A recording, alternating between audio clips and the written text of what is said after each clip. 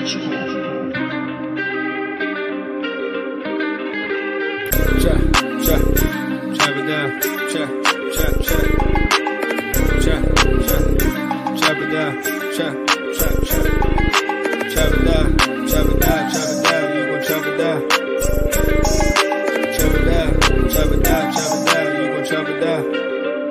just appreciate everybody watching. Watch him throw the ball, we gon' pick it off. You gon' let him hit the hole or you gon' cut it off. You gon' play through fourth and long or you gon' punt it off. Your defenders, heavy hitters, put your pads in. Don't be looking for the ref to throw no flags in. Keep the helmet on, keep the cleats tight. You the type to want to win by any means, right? You should look alive. This is Trap or Dive. Yes, sir. Welcome back to another episode of Trap or Dive podcast provided to you by 214 Media and SB Nation's Hog Haven. I'm your host, Molly Mo. Coach Mo. Coach Mo probably permanently moving forward. Yep. New John Madden out here. the Eric Bieniemy of flag football, man. Bro, cheer up, bro. Hey, my man, sad, man. We been trying to pick his spirits up, man. Come on, man. He got Ron Rivera's sideline demeanor right now. Yeah, I ain't never trying to be associated with that man. That's a bad look. Fellas, AJ, Dre, Montel. Hey man, pick up your energy, boy. I'm gonna pick up my energy in 2 seconds, man. Let me gather myself. I'm giving y'all the floor. How y'all feeling today, bro? How's y'all Monday? How's y'all weekend been? Hey, shit busy, bro. Man, you know it's graduation time. My little nephew graduating this week from high school, so you know we did the little graduation cookout. So you know it's been a busy little weekend. I'm going to the graduation this week up Mo County. So you know, okay, man, Moco. Just getting the graduation stuff out the way. Moco, from where you at? I ain't gonna put your actual city, but Moco, from where you at? How far is that from your spot? Shit. It's definitely at least an hour, man. But an hour. The graduation actually in Baltimore though, which is even worse. So. Oh my goodness, Montel, how you doing, bro? You good though? Long time no speak, brother. Yeah, man, I've been doing all right, bro. I've been in the cut. I had some me time this weekend. Got a couple little drinks in me. Got to see the folks. I can't complain, man. Hey, that's what's up, man. The folks came in town, or you went out? You came back around the way? Nah, so I ended up going out to PG to go see my dudes. Dropped the little man off. Mm-hmm. You know, got to chill with you don't know Christina. I don't think you do. She was the wedding planner, the little short light skinned lady. I think so. Yeah. I mean, I remember a couple of them at your spot. Yeah, so we be chilling over her joint periodically. She pretty cool. So was over there with the kids, man. It's a nice little vibe, just chilling. That's good, man. AJ, I feel like you was out of town this weekend, bro. I came across a couple of your tweets on the timeline, man. Oh no, I was in town, man. I was just chilling, laying low, watching some film. That's it. Bro, I saw. So is it really a 2-hour drive from what'd you say, the airport to? No, you didn't say 2 hours, but you like it was an hour drive from the airport to Tulum? No. Yeah, so if you're trying to go to Tulum, you got to fly into Cancun, and it's a 2-hour drive from the airport to Tulum. Who wants to do this? It's not bad, bro. That's why I tweeted that. I was like, this weekend I kept seeing people in Tulum. I'm like, bro, okay. It's really not the move like people think. Like, and it's not really cost friendly. Like, because when you're there, most of the American style places or whatever, they change the currency value.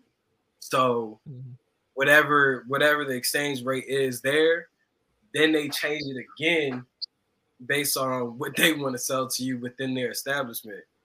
So it's like you're really getting ate up. I was about to say another word. You're really getting done up over there. And it's like there's so many other places in the world you can go and enjoy yourself and experience the same vibes, but even better. Because like one of the main spots people go to for dinner and like day party vibes, Taboo. They don't even play our music for real. Like they might play 5 to 10 minutes of like hip hop music, and then the rest is Like, so it's just crazy, bro. But nah, Montel, you said you just said you said it's not that. You took the 2-hour drive. I literally was just in Tulum like 2-3 weeks ago, bro. From the sounds damn. of it, you kind of did it wrong, bro. I ain't gonna lie to you. See, I had two different experiences. Yeah, I went out there. We got a rental car, and we was a part of the culture, bro. We wasn't looking American spots. For real, you gotta do it like that. Car service. You said what's that? I said definitely hire car service. I don't understand how people drive in other people's countries. Like, I can't. That's what I think. I was cool with that in Canada, but that was it. I don't like driving anywhere else. I don't want that responsibility. It's the same, bro. It's the same everywhere. You read the signs in Mexico. Unless you going on opposite sides of the road, that'll throw me off. But when I was in Tulum, it's the same, bro. You know, you don't gotta be able to read too much. You got GPS. All the colors are the same stuff. Oh damn, I did Puerto Rico too, but I was fortunate. Yeah, I mean the streets as far as, because like I remember one day we rented ATVs and I just drove around Tulum. Well, the part that did y'all ever hit that point in Tulum where you just on a back, not even a road, but like you in the jungle and you just got the potholes in the road and and forest. Did you ever hit those parts? Yeah, you drive right through. That's it. Drive right through. It's endless potholes. It looked like you about to get robbed, murdered, kidnapped, all type of things gonna happen to you back there. I don't care how many people. You just drive right through them things, bro. I never. Hey, you know what? I see what you're saying, but wherever I go, man, my mindset is I'm good. I'm gonna be all right. So I don't know. Like you said, it's just two different experiences, bro. I can see listening to y'all is like reading Yelp reviews. Make 3 1-star, 1 star. I don't know who to believe. Hell yeah, bro. I mean, it's like you hope that you're good, but I'm talking about at night. Like when you riding back from a club or a restaurant at like 1 a.m, your phone don't work out there. You just literally in a field of grass and no lights. There's no sign of life except for whoever's in the car with you. Now that's something. I can't help but think of the video that just came out like last week, of the two tourists from the States was driving around in Mexico, and like some neighborhood villagers or some like pulled up on them with the strap, thinking that they were like cartel members, but they found out that they were tourists, and the villagers tried to tell them like, y'all need to turn around because y'all keep drifting too far. Y'all gonna end up right down the street is cartel territory, and you go too far, it's a wrap for you. And they tried to save them. They cut the video off, so I don't know what happened, but I can only help but think like that's what I think of when I think about driving in Mexico, bro. Like I don't want to be anywhere near them parts. Like stay your ass on that resort. Yeah, I'm staying my ass on the resort, and if I leave that resort, I am going through a trusted resort car service. Take me to the places that I need to be. Hey, Montel was out there with the Enterprise. He blended in, bro. I loved every minute. They show me love, bro. Look, that's what I carry love. I'm gonna get that back. Ain't nobody trying to rob me. I'm a black man with a beard. I'm good everywhere I go. I love to hear it, bro. I love to hear it, and I guess if we transition, because I don't think there's a smooth transition into this. Commanders, man, look, Dre, I saw you put up a tweet. What is it? 12? Yeah, earlier today.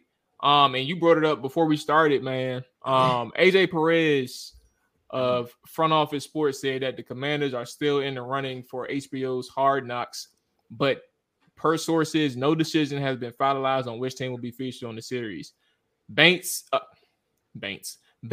Saints, and Jets don't seem too eager on it, and I haven't seen or heard any similar pushback from the Commanders. We talked about this with John Com last week, bro. Like outlining the whole thing. It's so many storylines in Washington, and no matter like how much we want to kind of hype up, and it's not like a low scale, like it's a big deal. Aaron Rodgers in New York, but no matter how much we want to hype up that storyline in New York, it really is just one person.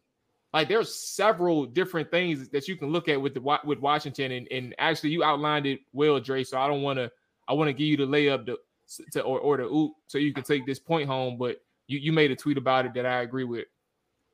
Yeah, I mean, as you know, Cam was on the show earlier this week, and he was mentioning how the Jets will be a great storyline because of Aaron Rodgers in New York. But I mean, the Jets have since then come out and said that, you know, they're not, you know, interested in Hard Knocks. It'll be a distraction for them with everything else that's going on. And the rest of the teams mentioned on that list has also kind of came out, you know, vehemently and said the same thing.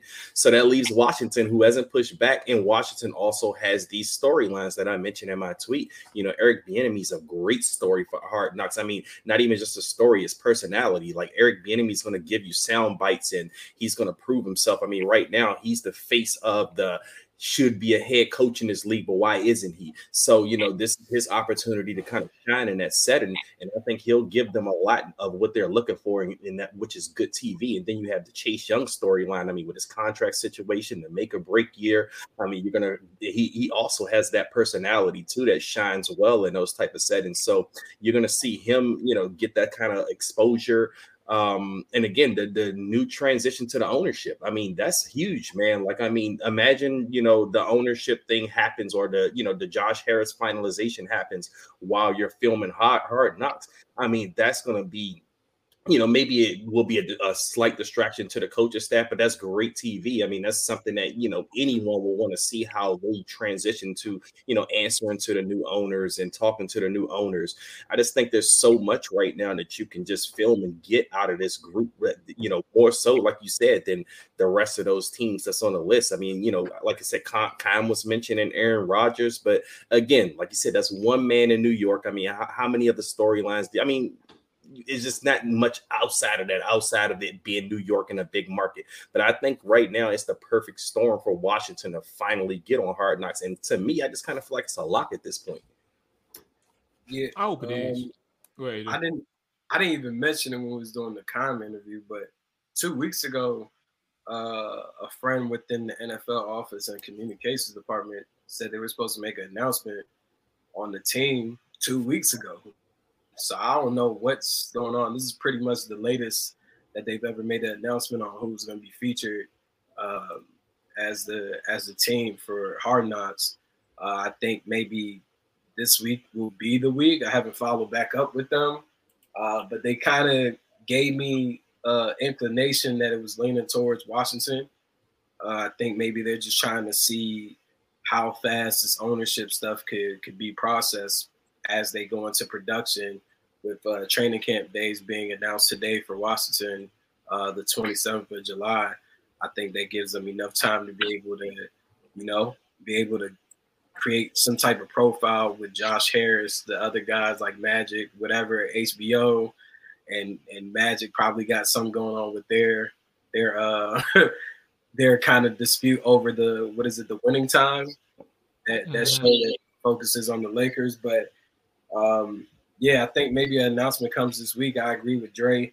I don't really agree with the Jets thing too much. I mean, Aaron Rodgers, yeah, he's a storyline, but he's not going to give a bunch of access to HBO to the way that they would want it. I think Washington has so many different layers, from the ownership aspect to quarterback competition to Eric Bieniemy being bypassed by 18 teams as head coach, him being animated, being a personality. And that's really what HBO, makes their money from and their stories from, is coaches like Eric Bieniemy, especially as an assistant, who can help keep people entertained. We already know he's going to cuss guys out. He's gonna be out there yelling. He's gonna bring the energy.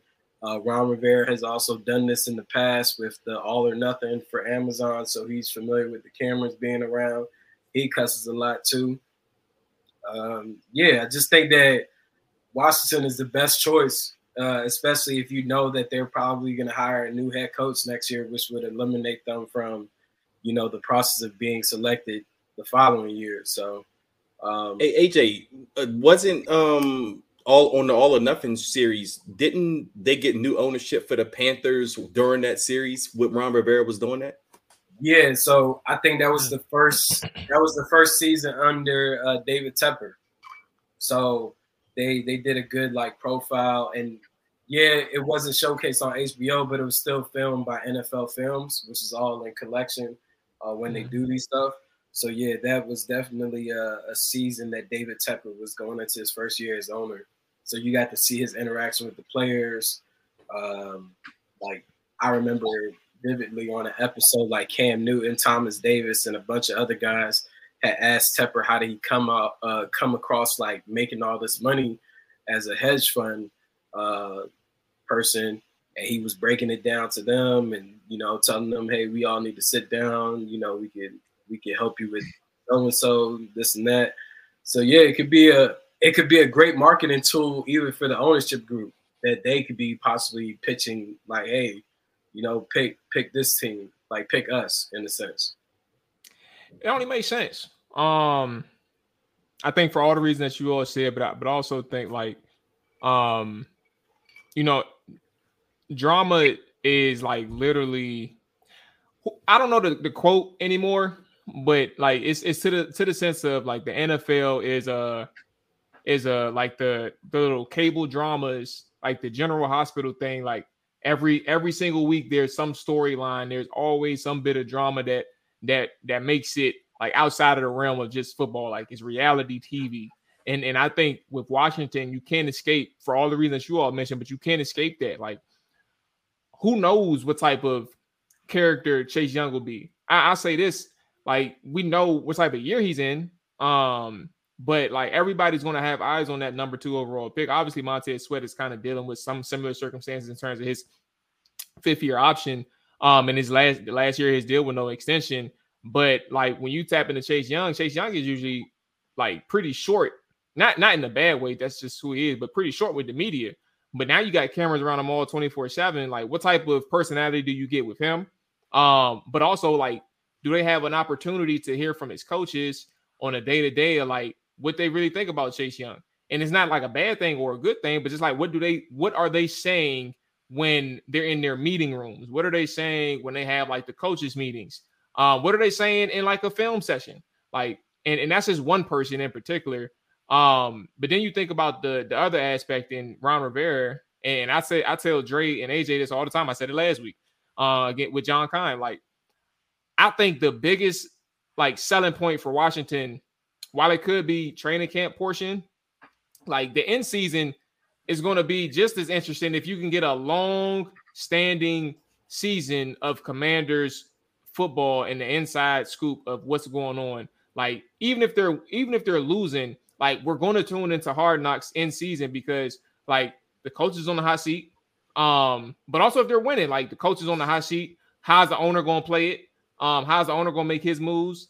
How's Sam Howell moving around like on a week-to-week basis? Like, what are the coaches saying about him? Like, I would love to see the in-season thing because I think that's where the most drama is. Like the training camp stuff is always been surrounded around like the final cuts. Who are the bottom 5 that makes it, because we know who the other people want to make it. Like, we want to see that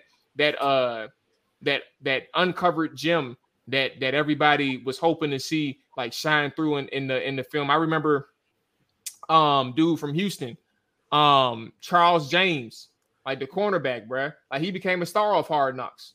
Like, somebody's going, like, that's what they hope for when it comes to that training camp Hard Knocks, man. But give me that in season with the Commanders, and I would love to see how this whole thing operates from top to bottom with the access that the HBO and inside the NFL has, or NFL Film, has. Just keep the mic out of JDR's face, man. Jack Del Rio, don't interview him. Fuck that. but I mean, if you get picked in season, you might as well say it's a wrap for your season, because like if you haven't noticed yet, the teams that have been picked in season, the coaches have been fired. Like, oh yeah. Because they're picking those teams because they believe that. Yeah, that's what I'm saying. Someone's getting fired because it's gonna make the best content. Like, yeah. I would hate that for Washington, even though I don't believe that Ron Rivera and them will be back. But I just think from a marketing standpoint and new ownership, that's the last thing you want on TV is people. We knew it was going to happen though. Yeah, but to have to see Ron Rivera crying, crying and everybody losing, that's gonna be ugly.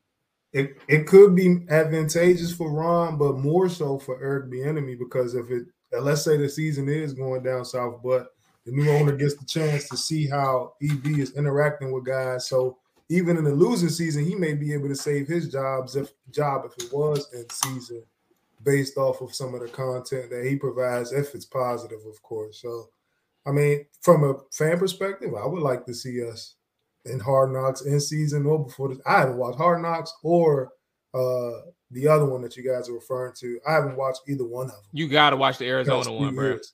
You got to watch. I haven't seen it in like the past 3 years, so that would, if it was my team, I'd definitely tune in. So right. But you know, Montel's right. We've been kind of begging for this access for the team for years. I remember fans always saying, well, you know, we don't want the distraction. But I'm like, what are they distracted from? I mean, it's not like we're breaking up dynasties here. I mean, we haven't been good in 30 years without Hard Knocks. So it's no, what's the distraction? But I mean, I do think it's a good look for the new ownership group, as AJ was kind of mentioning, because this is a chance for the NFL, not even just from the ownership, to say, okay, look, this is what we're bringing in. We're turning over a new leaf, and this franchise is ready to wake up a sleeping market in the DC area. So, you know, maybe you can start to show what's going to change, and you can highlight the ownership and what, you know, like Magic Johnson and Josh Harris. Like, you can highlight these guys and show what they're about and show what they're going to bring to this city and this organization. I think that's just good for the NFL and the franchise in general. So that's why, in my opinion, I think it's a lock for them to be a preseason pick, at least for the transition, because AJ kind of mentioned, if you do it in season and Ron's about to get fired, the organization still looks like a shit show in a sense. So I just think it's kind of a, you know, a lock, like I said, in my opinion, that it'll be a preseason thing more so than an in-season thing. We will see, fellas. You said 2 weeks ago it should have been an announcement, AJ, and hopefully we're hearing something real soon about who it is, regardless of what team, just who, so we can go ahead and move forward past that nugget. This week, man, or this episode, you know, moving forward with our position group breakdowns, man, we're moving forward to the defensive side of the football, defensive backs. This is gonna be interesting because AJ, you had a talk or a theory in our group chat that you started or you brought to light, and I think you mentioned it with, I think Kevin Sheehan was the episode you mentioned it with as well, about Cam Curl. We can move around. It doesn't have to be cornerback, then safety. We'll move around a little bit.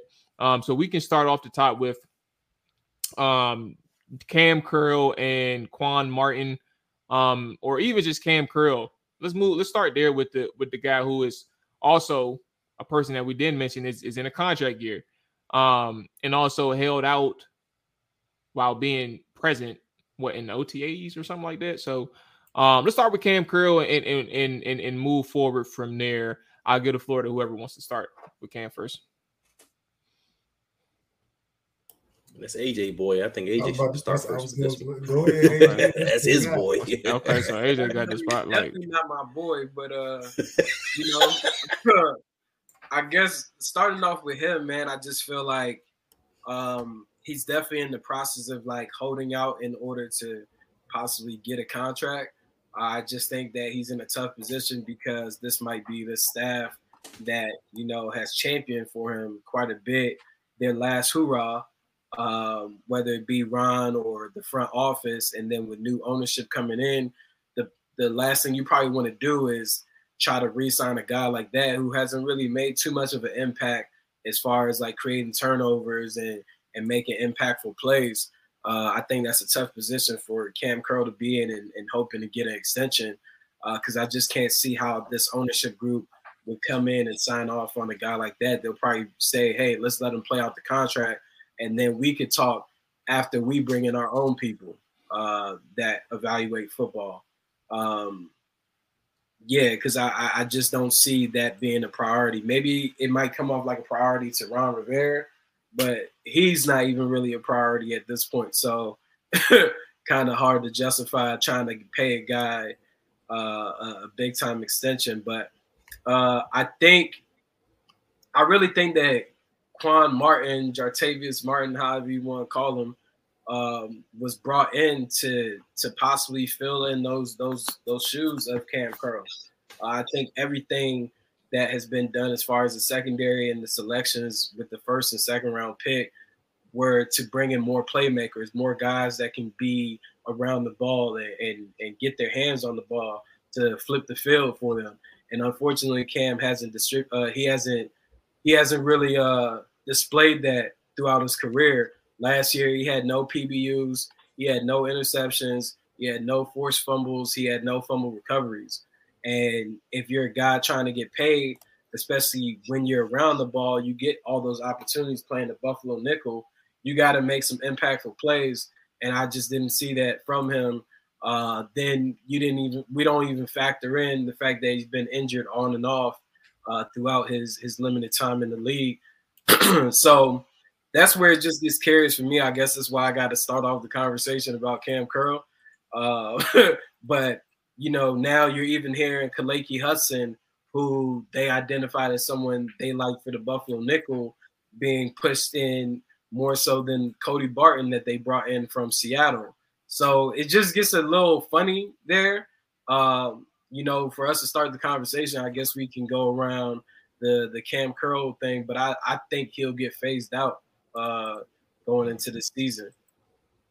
That's a bold statement. I take AJ. Yeah, that's a bold statement, AJ. And before I touch on Cam Curl, I want to actually talk about something that isn't talked about enough, in my opinion. I think a lot of the media members have done an amazing job of kind of just like I heard comment you guys show last week. First off, y'all had the dogs on the show last week.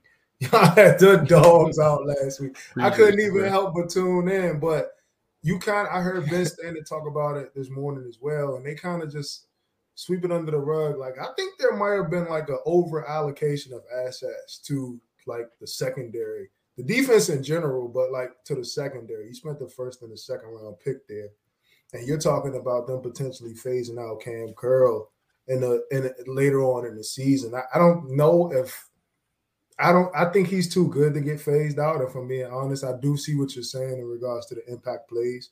But I do think he's just too good to just kind of have sitting on the bench. But there's going to be somebody in this secondary sitting on the bench.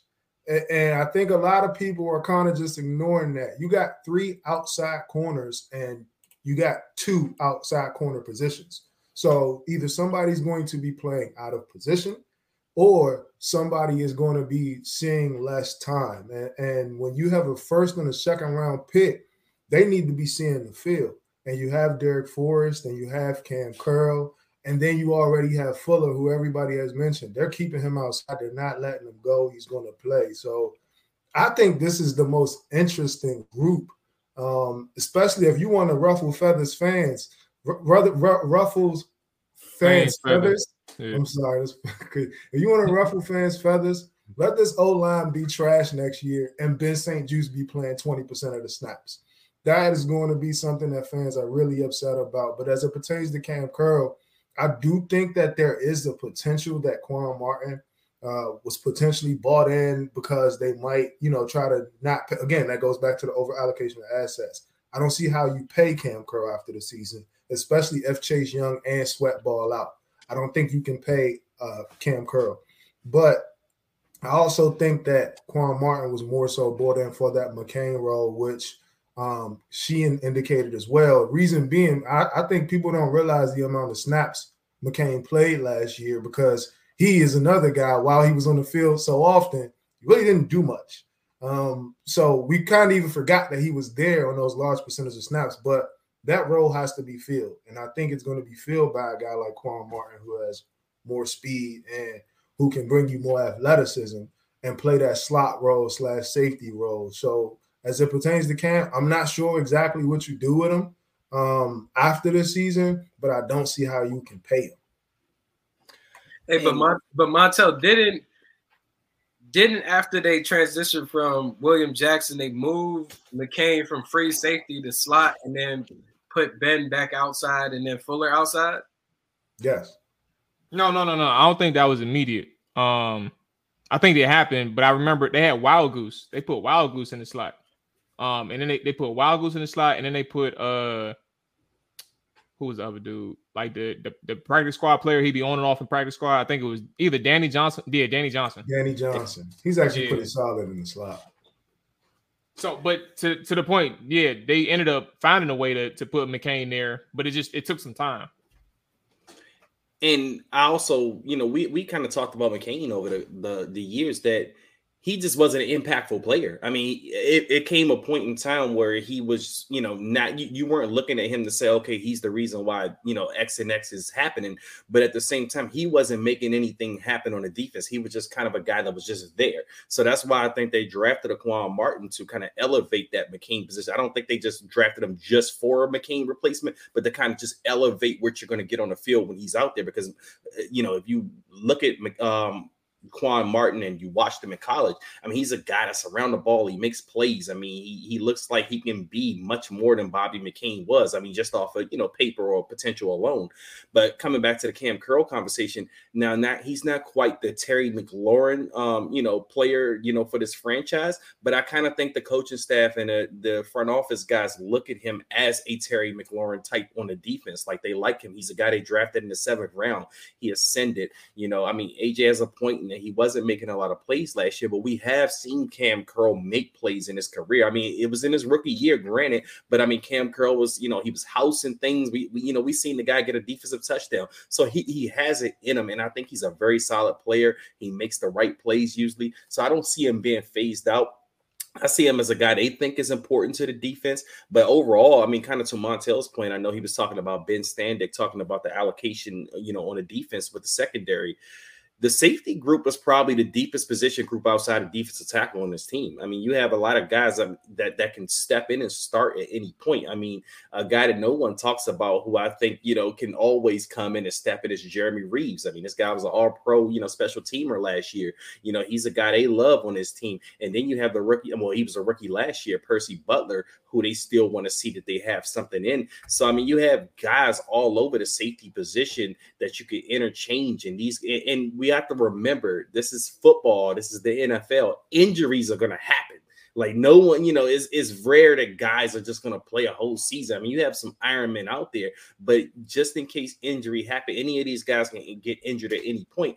I feel good about any of the guys they have in that safety rotation that can step in. Now, do you pay Cam Curl or not? I mean, I understand that's a legitimate question, but I just think that, the staff, if it's up to them, they would definitely pay the guy. But again, AJ does have a point. New ownership's coming in. We don't know what they want to allocate their assets to. We don't know if they're going to want to pay a Cam Curl, but he's a guy I think that if it is up to the staff, they would pay him, and they definitely have a role for him on his defense. And I don't see him being phased out anytime soon as long as he's on the roster.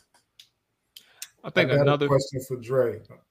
I'm sorry, Mo. I hate to cut you off. I just got a quick question because you mentioned that injuries happen, and I pointed to the over allocating of assets to the DBs because, and that's the thing. I love the secondary. I love the depth that's been created through the 1st and 2nd round, through bringing in guys like Kendall Fuller. You know what I'm saying? So I love the depth. It's not that I don't like it, but right now, and I don't want to get too off topic, so I'm not going to stay here. Your starting 3 interior offensive linemen have injury history, significant injury history. I'm talking about Sadiq Charles and Sam Cosmi. They have not played football really in their tenure here. And Nick Gates, who we thought was being brought in to be the Wes Schweitzer of the team, is being deemed the starter already. So injuries are going to happen there, and that's a spot where we're already limited. But you went ahead and continued to add to an already solid secondary, I would say, after the 1st round. I didn't think the secondary was as bad as the O-line last year. You still had a top 10 ranked defense. So that's why I made that statement, because injuries do happen. And I think that this O-line could be a tremendous issue, but I don't want to get off topic too much. So we're going to go back to the secondary, but I just wanted to point that out. No, and that's a good point, Montel, because I was an advocate, for drafting OL this year in the 2nd round. I mean, but they're banking on their drafting prowess or whatever. They're confident in their drafting, and they drafted a guy, Chris Paul, last year, who we haven't seen a lot of yet. But I mean, from everything we've heard, they speak highly of him. I mean, it's a good point. You bring up the injury history, Sadiq Charles, but this is a make or break year for him too. I mean, Sadiq Charles has to put up a shut up this year at some point. I mean, they had envisioned this guy as a starter somewhere along the offensive line when they drafted him, and then you sign a Nick Gates, and you drafted Ricky Stromberg. I mean, Ricky Stromberg, they may envision him as a starting center sometime in the near future. I don't know if he's going to start this year, but then, you also signed Wiley. You're going to move Cosme to guard. So the OL is a big question, and it's a great point, Montel, that if somebody in that secondary is not playing and, say injuries don't happen in the secondary and you just have a guy like Ben St. Juste or, maybe Quan Martin isn't getting on the field as early as you want him to, and the offensive line starts looking bad, then that's going to be a huge issue. But this is Ron Rivera and his staff kind of banking on what we do as a front office to say, hey, we kind of believe in the guys that we have on the offensive line, so we just went in another direction. So it's going to look bad if it doesn't work out that way. So, or it could look great if the offensive line is much improved and the secondary looks good. So, I mean, it's all a wait and see thing, but it's a good point. It's going to go one way or the other with this. I mean, I think you're saying that they really don't have a plan in place. They're just hoping that something works out. I mean, just look at the pieces that they already have on the team, the signings that they've made in the past couple of years, the draft picks. Like, I can understand going corner first round and taking advantage forwards, but then to double back the next round when guys on the board, offensive line, that probably could have solved the left guard, Osiris Torrance, that's one of Maul's guys out of Florida. He could have been plugged in immediately at left guard. There was even a couple centers that were on the board. But, I mean, you use your second round pick on a guy where now as fans, maybe I don't even believe that they have a true plan. Like I said, may not even be playing most of the snaps, and that's typically what you use your second round picks for. Even with your third round pick, which was Ricky Stromberg, the center, he's not even probably gonna play. They talking about damn near developmental player. Like, how does that make sense? And then your fourth round pick, you saying the same exact thing, who's a flex left tackle, left guard. Like, what's really going on here? Like, what is the real plan?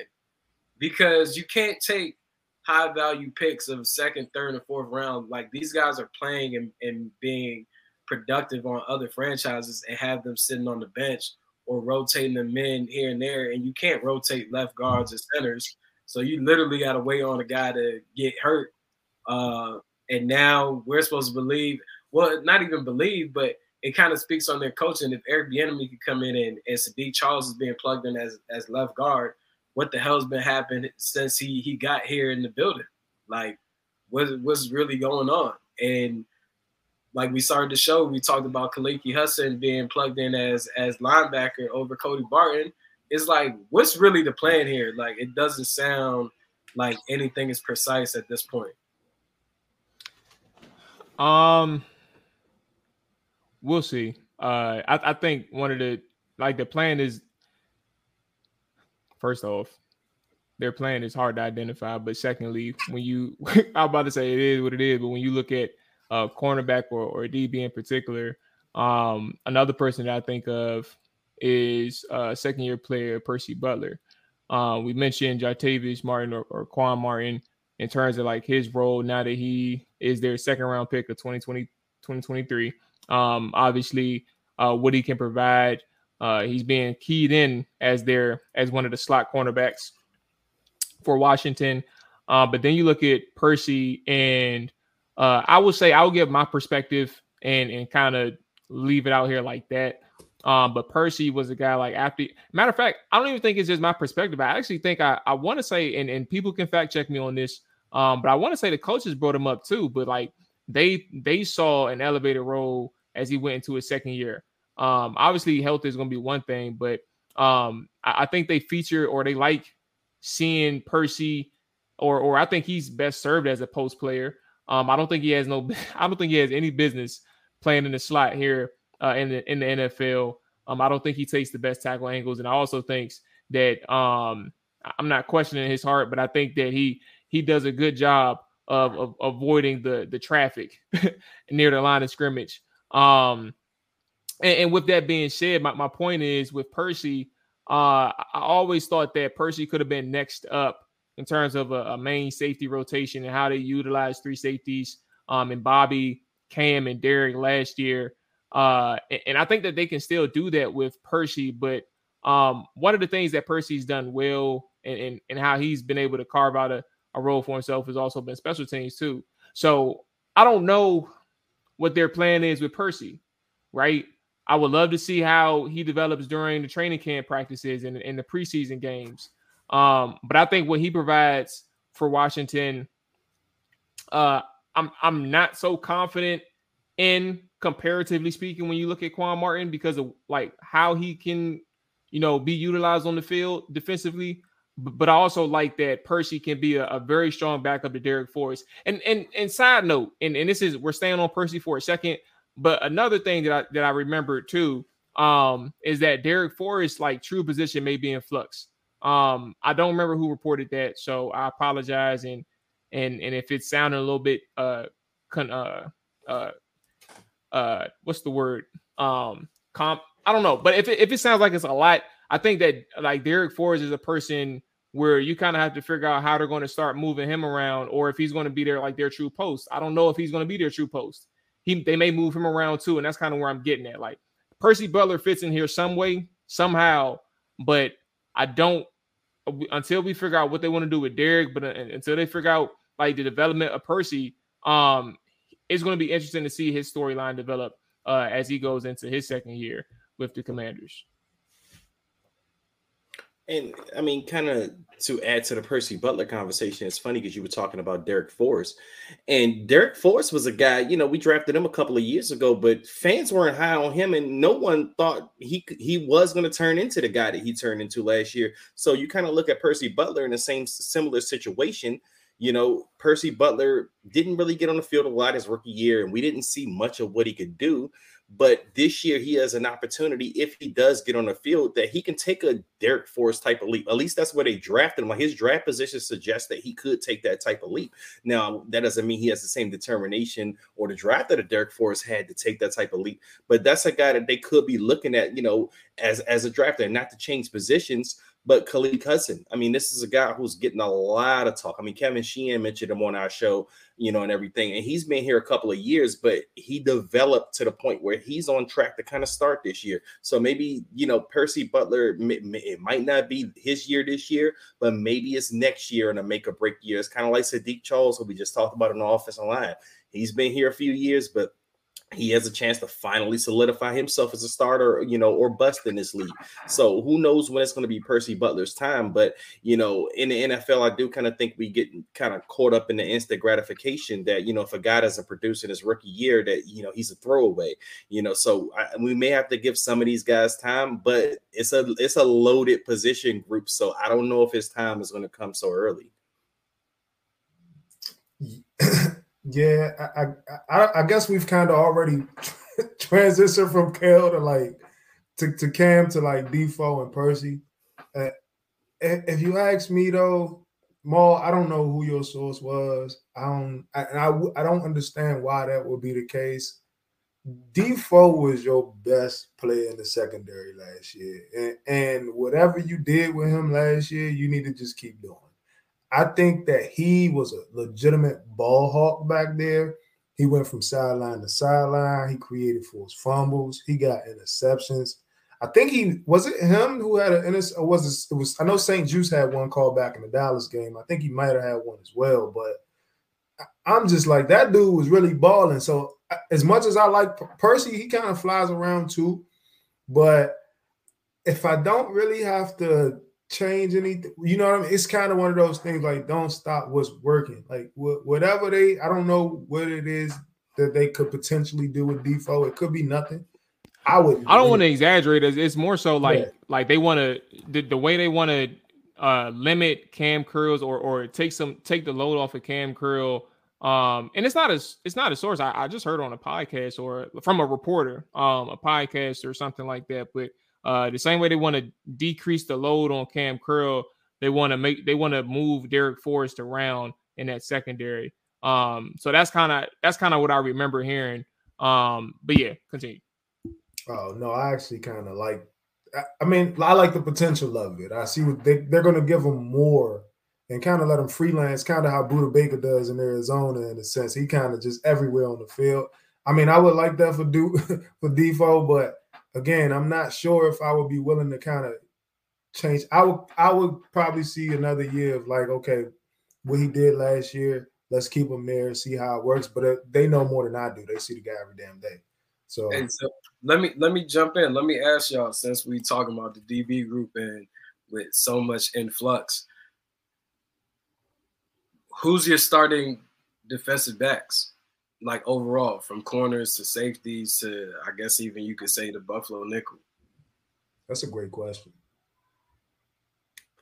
I mean, what you normally start with 5 guys, at least that's probably going to be, if I had to take a stab at it, I'm going Forbes, Fuller, St. Juice. Where you got them lining up as well?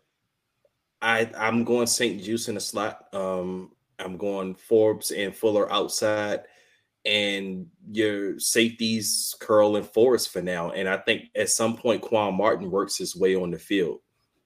I don't know how he's going to work his way on the field, but he's going to work his way on the field, and he'll be in certain packages. I mean, I think they're going to go less linebackers a lot, in a lot of packages. You may have 6 DBs on the field a lot of times. I ain't gonna lie to you.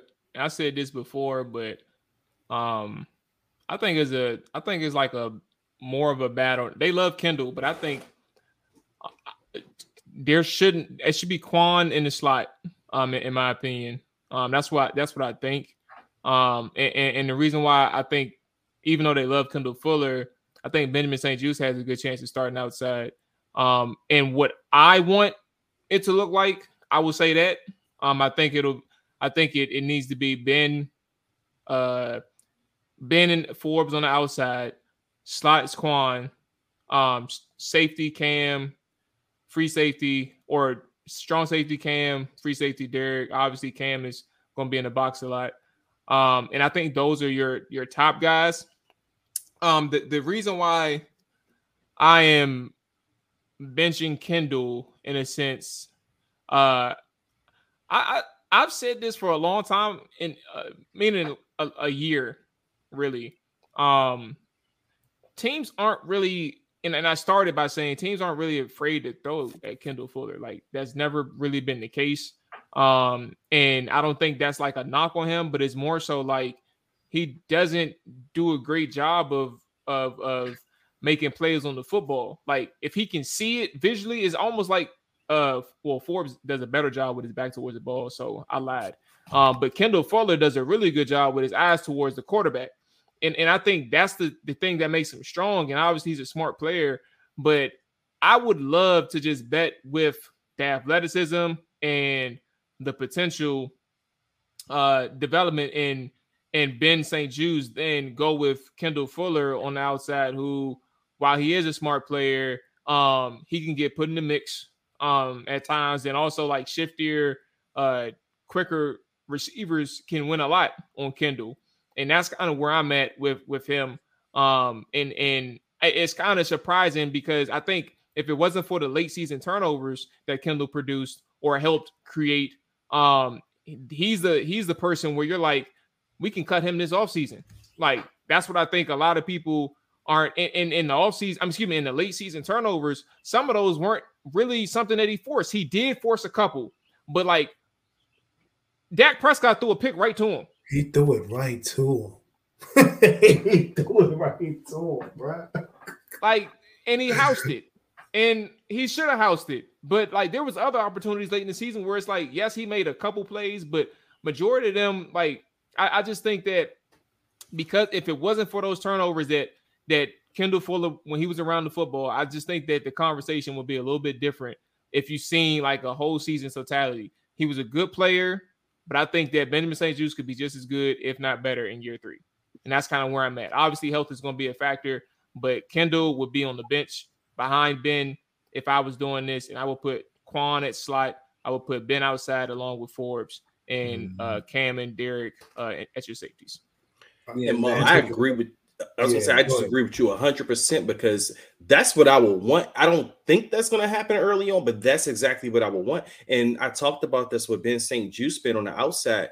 I like Ben St-Juste as a corner, and I know a lot of fans didn't like Ben St-Juste because they felt like, oh, he's a little too grabby and he doesn't really make plays on the ball. But that's fine. He's a perfect contrast to a Emmanuel Forbes who we just drafted, and that's exactly why I wanted to draft an Emmanuel Forbes because he's the perfect contrast to what we already had on this team. Like I said, we had cornerbacks on this team that didn't really have the ball skills, but they can be there in coverage. What I wanted was a cornerback that can be a ball hawk and that can flip the field at any given notice. So if I had it my way, yes, Ben St-Juste would absolutely be starting on the outside. But I just feel like right now, from everything we're hearing in OTAs and minicamp, that Kendall Fuller has played strictly on the outside while they've tried Forbes and Ben St-Juste in the slot. I highly doubt we're going to see Forbes on the in the slot to start the season. I just think that's something they just want to throw a wrinkle at him, in this mini camp and OTAs. And then Ben St-Juste did play the slot. He wasn't bad in the slot when he had to play. He may not be the best, guy for that spot, but Ben St-Juste is one of your best defensive backs, and you want him on the field. And they don't seem like they're phasing Kendall Fuller out right now. And I mean, that could obviously change by training camp, but I'm with you 100% in that. If it was up to me, yes, put Quan Martin in the slot to start off, put Ben St-Juste on the outside with Forbes, and that'll be your starting corners. Yeah, I can't help but agree with both of y'all on that because, Jamal, if I had it my way, I'd take your lineup. But from everything that we've been hearing, it kind of sounds like they're catering the cornerback position around Kendall Fuller. Like, he's going to be outside. He has to be outside. That's really all you hear. So you hear the other names in other spots, but it's like, no, Kendall Fuller is going to be outside. But I remember Maul, he was beating that drum all last year. I remember saying something to the extent of, man, they got to put Kendall Fuller in the slot last year. And Maul watching that tape, he like, dude, he don't got it in there no more, bro. Like, and I don't remember the game, but it might have been Dallas. Somebody beat him right up the seam. And it was like, yo, this is why they don't put him in the slot anymore. And I'm with you in a sense, like, I thought Kendall Fuller looked terrible at the beginning of the season. But as the season began to go on, you got those turnovers, and it kind of, made the season – it fluffed the season a little bit because he wasn't having a great season. But if it was up to me, I'd definitely say Forbes, St-Juste, Quan Martin inside, and I'd go with my two safeties. Yeah, I mean, I guess for me, it's going to be Kendall and Forbes outside. You can't pay that man $12 million and have him on the bench. Like, Kendall Fuller is getting paid $12 million this year.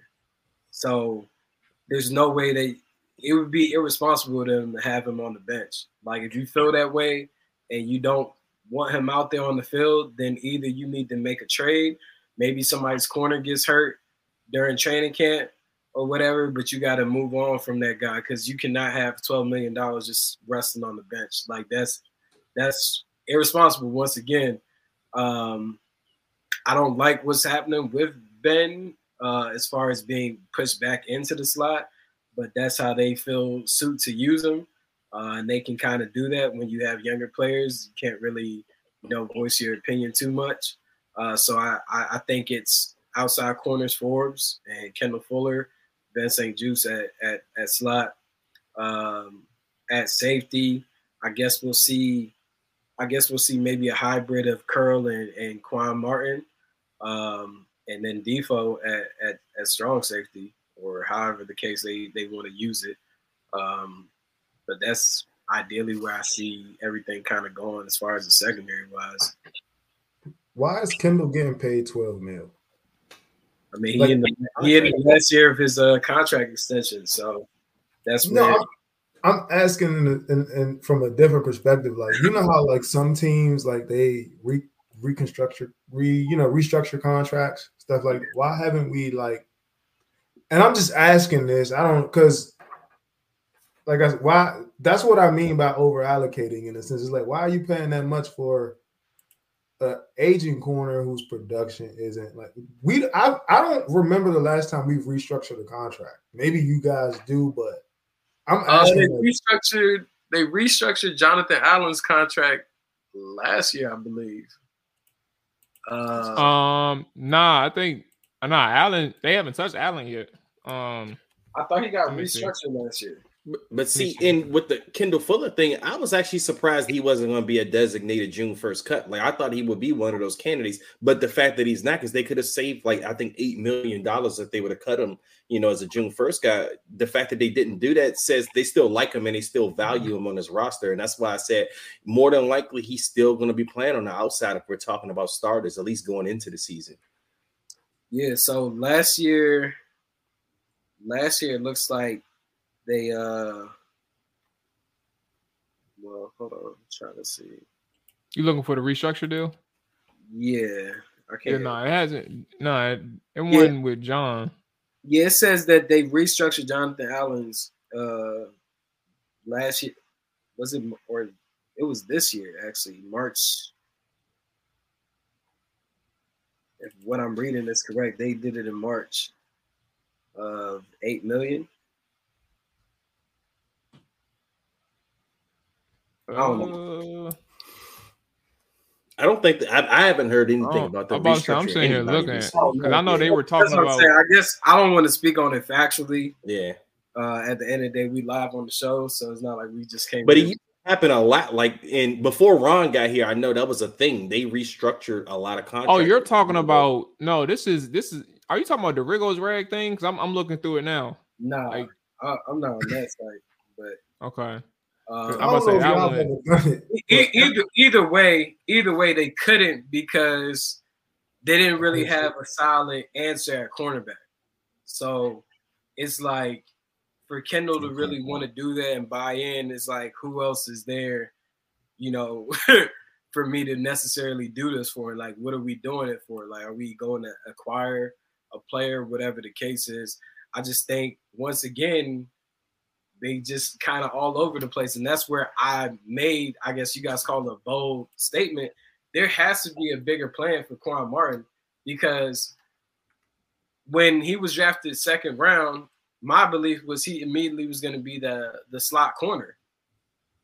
And they were going to move on from Kendall Fuller because it only made sense. It's like you can't push Ben back inside. You're not pushing Kendall back inside. And they've already came out and immediately said that they don't ever intend to put Kendall back inside. Like he's an outside corner. So it's like, what really is the plan? Like, because second round, you could have went and got a starting offensive lineman. You feel me? Like, it just doesn't make sense. And we haven't really heard of Quan Martin really playing too much of slot within the first team reps. And I know in his time at Illinois, they kind of use him as a hybrid. Maybe we can get him on here soon to break down his position within the team, but at Illinois. But yeah, that's where I guess it's just intriguing to me to figure out where do they actually plan on playing all these guys, because we could say that Kendall has declined in a step somewhat, but that man is getting $12 million. He can't sit on the bench, and he still is a productive player within the league. And it seems like Jack Del Rio, he's forced more turnovers than Cam. So I mean, yeah, and it just seems like make an argument to keep him out there. Yeah, it seems like Jack Del Rio's hope is that more ball hawks being on the field can help his scheme a bit more. I mean, maybe, and it doesn't hurt. I mean, obviously, we know one of the things when it comes to, I mean, I don't know, bro. Quan is going to be different. And AJ, were you amongst? I know Dre said he would see Ben in the slot. Did you say Ben was in the slot, or you had Quan in the slot? You said Quan in the slot, right, AJ? No, I said Ben would be in the slot. Yeah. Okay. Yeah, I mean, it's gonna be interesting, bro. Like, second round pick is one thing, and I think ultimately, like, even if you look at their depth chart, right, you got Kendall, Forbes, and behind them is like just in terms of the cornerbacks. Like obviously they should create a slot position soon, but it's just left cornerback and right cornerback from ESPN. You got Kendall, Forbes on opposite sides. Then behind them is Danny Johnson, Ben St-Juste, Rashad Wildgoose, Christian Holmes, Tariq Castro-Fields, and those are your guys, right? But at the end of the day, I think Quan, even though they listed him as free safety, I think we kind of know like where he's like where the focus is for this defense.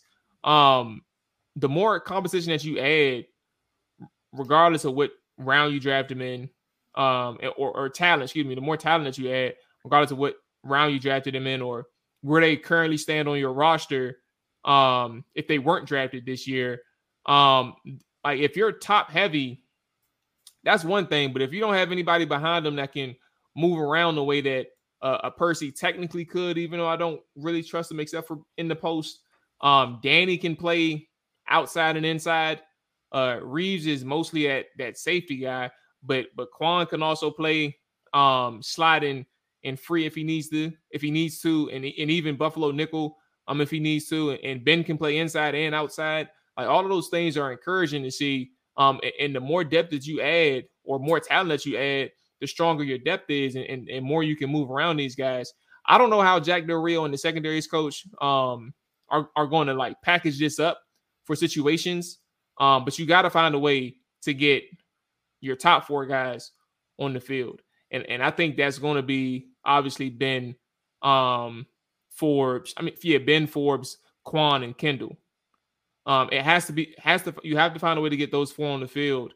And you have to find a way to get four at the same time, or maybe three of those four at the same time. And a mix of those three, like it has to be some type of way where like where you're not asking your questions later in the season, like, or asking your questions later in the season, similar to Scott Turner on the offensive side, like, why didn't we do this more?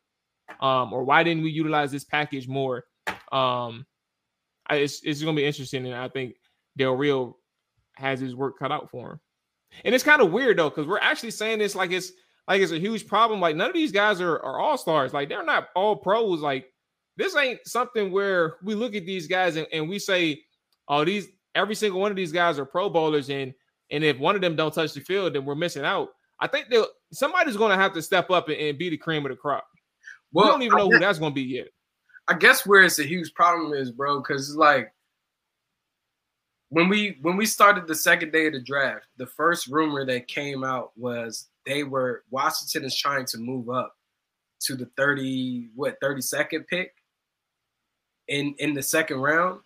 So who were you trying to move up for? It had to be an offensive lineman, and that's what I heard. What's his name? Aliva or something like that. Avila. Yeah, it had to be that guy. Instead of just trading back and maybe taking somebody else or whatever with that second round pick after you didn't move up, you force yourself to get a guy in Quan Martin. Like he could be a solid player, whatever the case is, but this team does not have the space to have guys sitting on the bench as high picks. You feel me? Like these are valuable picks that you need to get these guys on the field. You already did the same thing. That's why I have that prediction of, them phasing out Cam Curl. Like they thought that they was going to have the backup ready for Daron Payne last year and take it for Darian Mathis. Like they could try to sell it as he brings a different intangible to the table, whatever. Nah, y'all took the Darian Mathis with the second round pick last year in hopes that Daron Payne wasn't going to ball out like he did, and you were going to be able to plug that man in to be the starter alongside Allen the following year. But AJ, wouldn't you kind of say that, it would have been a force, obviously if they didn't, they weren't successful moving up to number 32 for Avila, the guard. Now, he got drafted before their pick came around in the second round. Now, do you suggest that they just forced another guard pick because they didn't get Avila? I mean, and I do get it because the Fedarian Mathis pick does look kind of bad when you look back on it, because The Phidarian Mathis pick, no matter how you slice it, looks like an insurance pick at the second round, and you don't want an insurance pick in the second round. But I just kind of view the Quan Martin pick a little differently because you can get that guy on the field at any given moment. You know, you can work ways to get this guy on the field. You know, he's one of those, like what you call the Buffalo nickel that, you know, he's versatile. He can play the safety, the cornerback, you know, all of that. But maybe there wasn't a guard they viewed as highly as an Avila in the second round. And if they did go after a guard in the second round, that could have been viewed as a forced type of pick. I just look at it as they kind of stuck to their board, whether for good or for bad. I don't necessarily agree with the Quan Martin pick being a forced pick, you know, because like I said, who else would you have kind of selected there at that spot? Maybe you like a guard or something, but they got to get a front office to kind of get in cohesion on picking a guard there. Maybe they just didn't have a guard high enough on that board, and that would have been a force to them. Hey man, I guess we'll see how it plays out, but you know, in doing all these episodes with you guys, one of the main picks that, you know, even Maul in his mock-ups or just speaking in general, he thought that Washington would go with, even with the first round pick, was O'Cyrus Torrence from Florida. I keep mentioning it. He was on the board at pick 47. I believe it was pick 47 that they took Quan Martin. So it's one of those things where we'll see how it plays out, how to get everybody involved into the strategy of the game. But, I mean, you can't be taking death pieces at second-round picks or even third or fourth. Like, yeah, we're supposed to be focused on the DB position group, but when Ricky Stromberg isn't getting an opportunity to even compete for the starting position at center, there's an issue there. Why you take that man third round? Like, like, go get some players that can immediately contribute. Like, fourth round, you took a flex left tackle, left guard. These guys aren't, from the sounds of it, from who we've spoken to, it's not sounding like these guys are getting fair opportunities to truly compete for these positions that they drafted to necessarily play. Not just that, AJ, and this is my final point, but you mentioned Dre, like, who they once they didn't get Avila, who were they going to take, right? And I went back. Look, I did my research today. Not only was O'Cyrus Torrence on the board, who I had pretty high, and I think, you know, almost all of us had pretty high, but so was John Michael Smith. And you ended up taking a center in the third round when there was one sitting there in the second. So if you could have got a Smith in the second round, you probably could have went back in the third round and then actually got somebody who was going to contribute this year as well. So I just don't like – those are the questions that I have. And, again, it's a wait-and-see type of deal, obviously. But it's like there were guys there, second round, that could have upgraded your O-line right now. But you went and you doubled back, and I hope that it works out. And to Maul's point is, none of these guys are superstars, but you do have a room full of solid to good guys at every single position. Like, you got three solid guys outside. You got a solid guy inside. I even think Danny Johnson, I don't know how he does it, but in the preseason, he be getting torched. And then come regular season, he steps up when you need him to. So your safeties are good. I don't know how it's going to work, but I kind of thought that too, Dre. I was like, okay, so maybe O'Cyrus Torrence didn't fit their scheme. Maybe that, but then when you go back third round and you grab a center when there were guys on the board, it's just like, well, I don't know what y'all was trying to do in a sense. And, you know, I hate to agree with AJ as much as I have been, but they do some questionable things sometimes. Hey man, come like the Chappelle gift. Come over to this side. But here's the thing. I think we are writing off Ricky Stromberg too quickly. I mean, this is a guy who, you know, a lot of people say he's a multi-year starter in the NFL. I mean, just because I don't think he's, you know, positioned to start in mini camp or OTAs, you know, doesn't mean I don't think he could at some point this season possibly start. I mean, these guys haven't even really got physical yet. You know, they're still wearing shorts and t-shirts. So, you know, once they get to the pads, we're going to see how the guy develops. I mean, from everything I've heard, he was a pretty solid player, you know, a solid starter at Arkansas. I mean, very smart guy. I mean, he's a little undersized at center, but everyone kind of lauded how smart he is. And maybe it just takes a little bit of time for him to pick everything up. But he's a guy who a lot of people, like I said, has said that he could be a multi-year starter at the center position. So I'll give him a little bit of time. But, you know, you aren't wrong in your positions. But I'm going to see how this works out with him at least first. Third round has been good to us lately. We're going to cross that O-line bridge very soon, man, when we break down that O-line group. For all the questions and comments or questions and concerns that we do have with these units.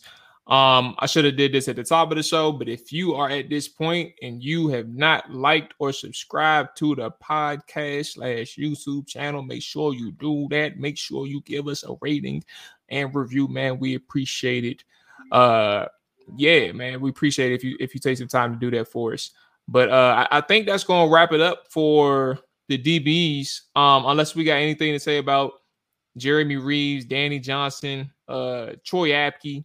You know what I'm saying? Big Troy still on the team. Rashad Wild Goose, Christian Holmes. You know, the guy who they tried to put in there.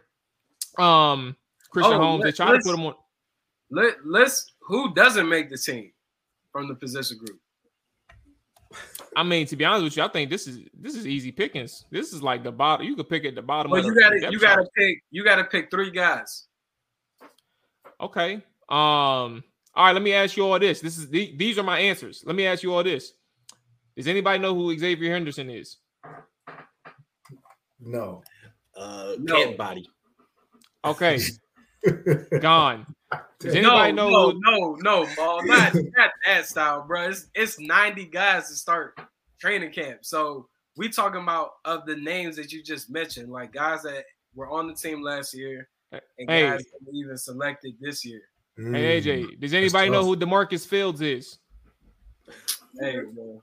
That's you over here. Alabama. Let me answer AJ's question. Look, instead of saying overalls in Madden, like no, look, AJ instead of saying who doesn't make the team. I can see Christian getting cut and going to practice squad, or Christian Holmes and Rashad Wild Goose. I can see both of them getting cut and going to practice squad. I don't think they're going to try. I think they'll try to retain those 2. I got 6 corners and 5 safeties. Does anybody know who Tariq Castro Fields is? All right, I'm done. Yeah, but give me 6 corners and 5 safeties. That's what I think they'll do. I think they'll. Who your 6? Name your 6. Yeah. So my 6: Fuller, Forbes, St. Juice. I'm going with Holmes, Wild Goose, and Johnson. Those are my 6, and then everybody else is cut. Apke, Castro, Fields, and Sturgis, Whiteside, you know, guys we never heard of. Those guys are gone. Those are my 6 corners, though.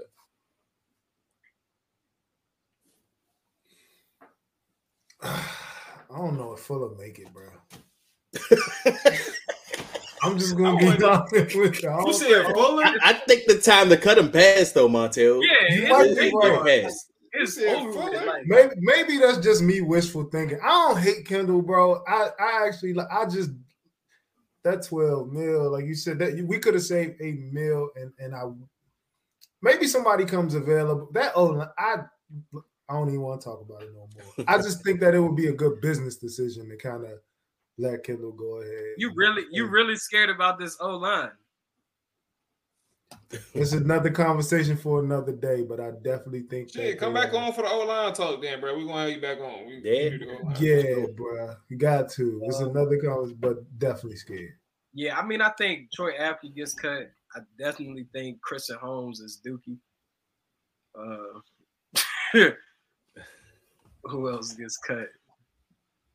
I don't know. I guess it's a talk. I think Wild Goose gets released as well. And I think you said who gets released? Wild Goose. So you said Holmes, Apke, Wild Goose. So we keep 3 corners, AJ?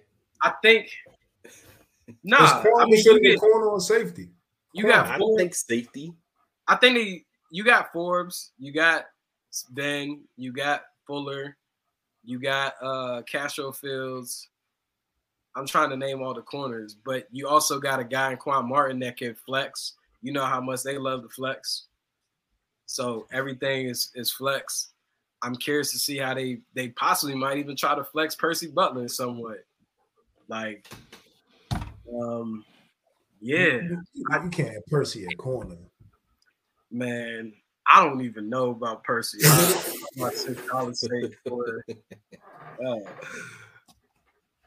don't know. But at the end of the day, I definitely feel like locks to get cut is Troy Apke and Christian Holmes. Like, everything else, I guess, is kind of open. They all young guys, man. They ain't really been able to do anything on the field. That's why I feel like Fuller is so important to this collective. They really don't have any veterans within that secondary. They have none. I think about it, yeah. I think the time to cut Kendall would have been earlier. I was in the boat of cutting Kendall. I think I said it a couple times on this show. But the window I felt that one had passed. I actually thought that Emmanuel could have forced them out, but they really want Kendall. And I think my logic for putting Ben over Kendall was the reason why I wanted, or I thought that Kendall could have got the snip, but it is what it is. Did everybody said their three, right? Dre said his, AJ gave basically just damn near the same list I gave. It's hard, bro. I'm telling you, like, if you might as well just name those back into the roster, bro. You know what I'm saying? It's easier because they're gonna want Troy for special teams, and I don't know what they're gonna think about Rashad and Christian, but they'll figure some shit out, bro. I think the surprising cut kind of already happened though. Dantzler, I didn't expect him to get cut as early as he did. I thought he would at least be a training camp guy.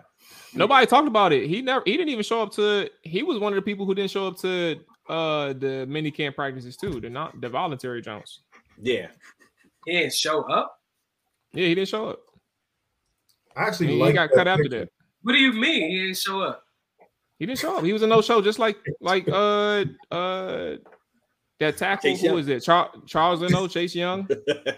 Hold on, he just ain't showed up. Sweat. Like, it wasn't excused, nothing. Oh, I don't know if it was excused or not, but I think I he knew what it was. I haven't heard of it, but yeah, he got picked up though by somebody.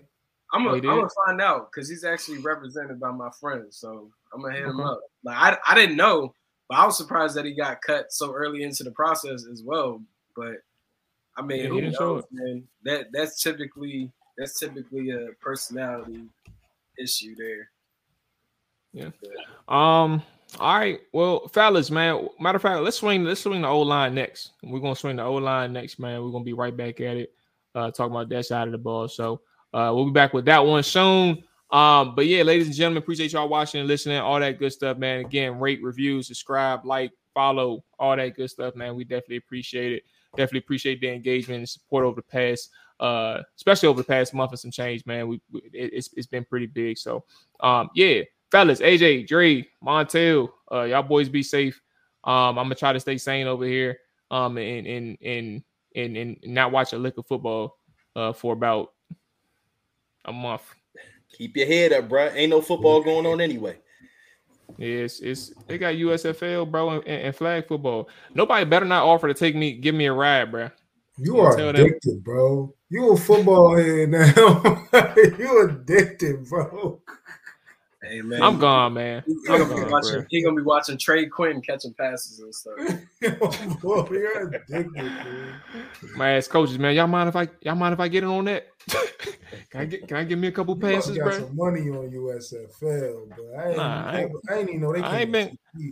I ain't gambled since wild card weekend or maybe divisional weekend. Just watch it for leisure. I watched it yesterday, bro. It was, you know what I'm saying? What network does it even come on?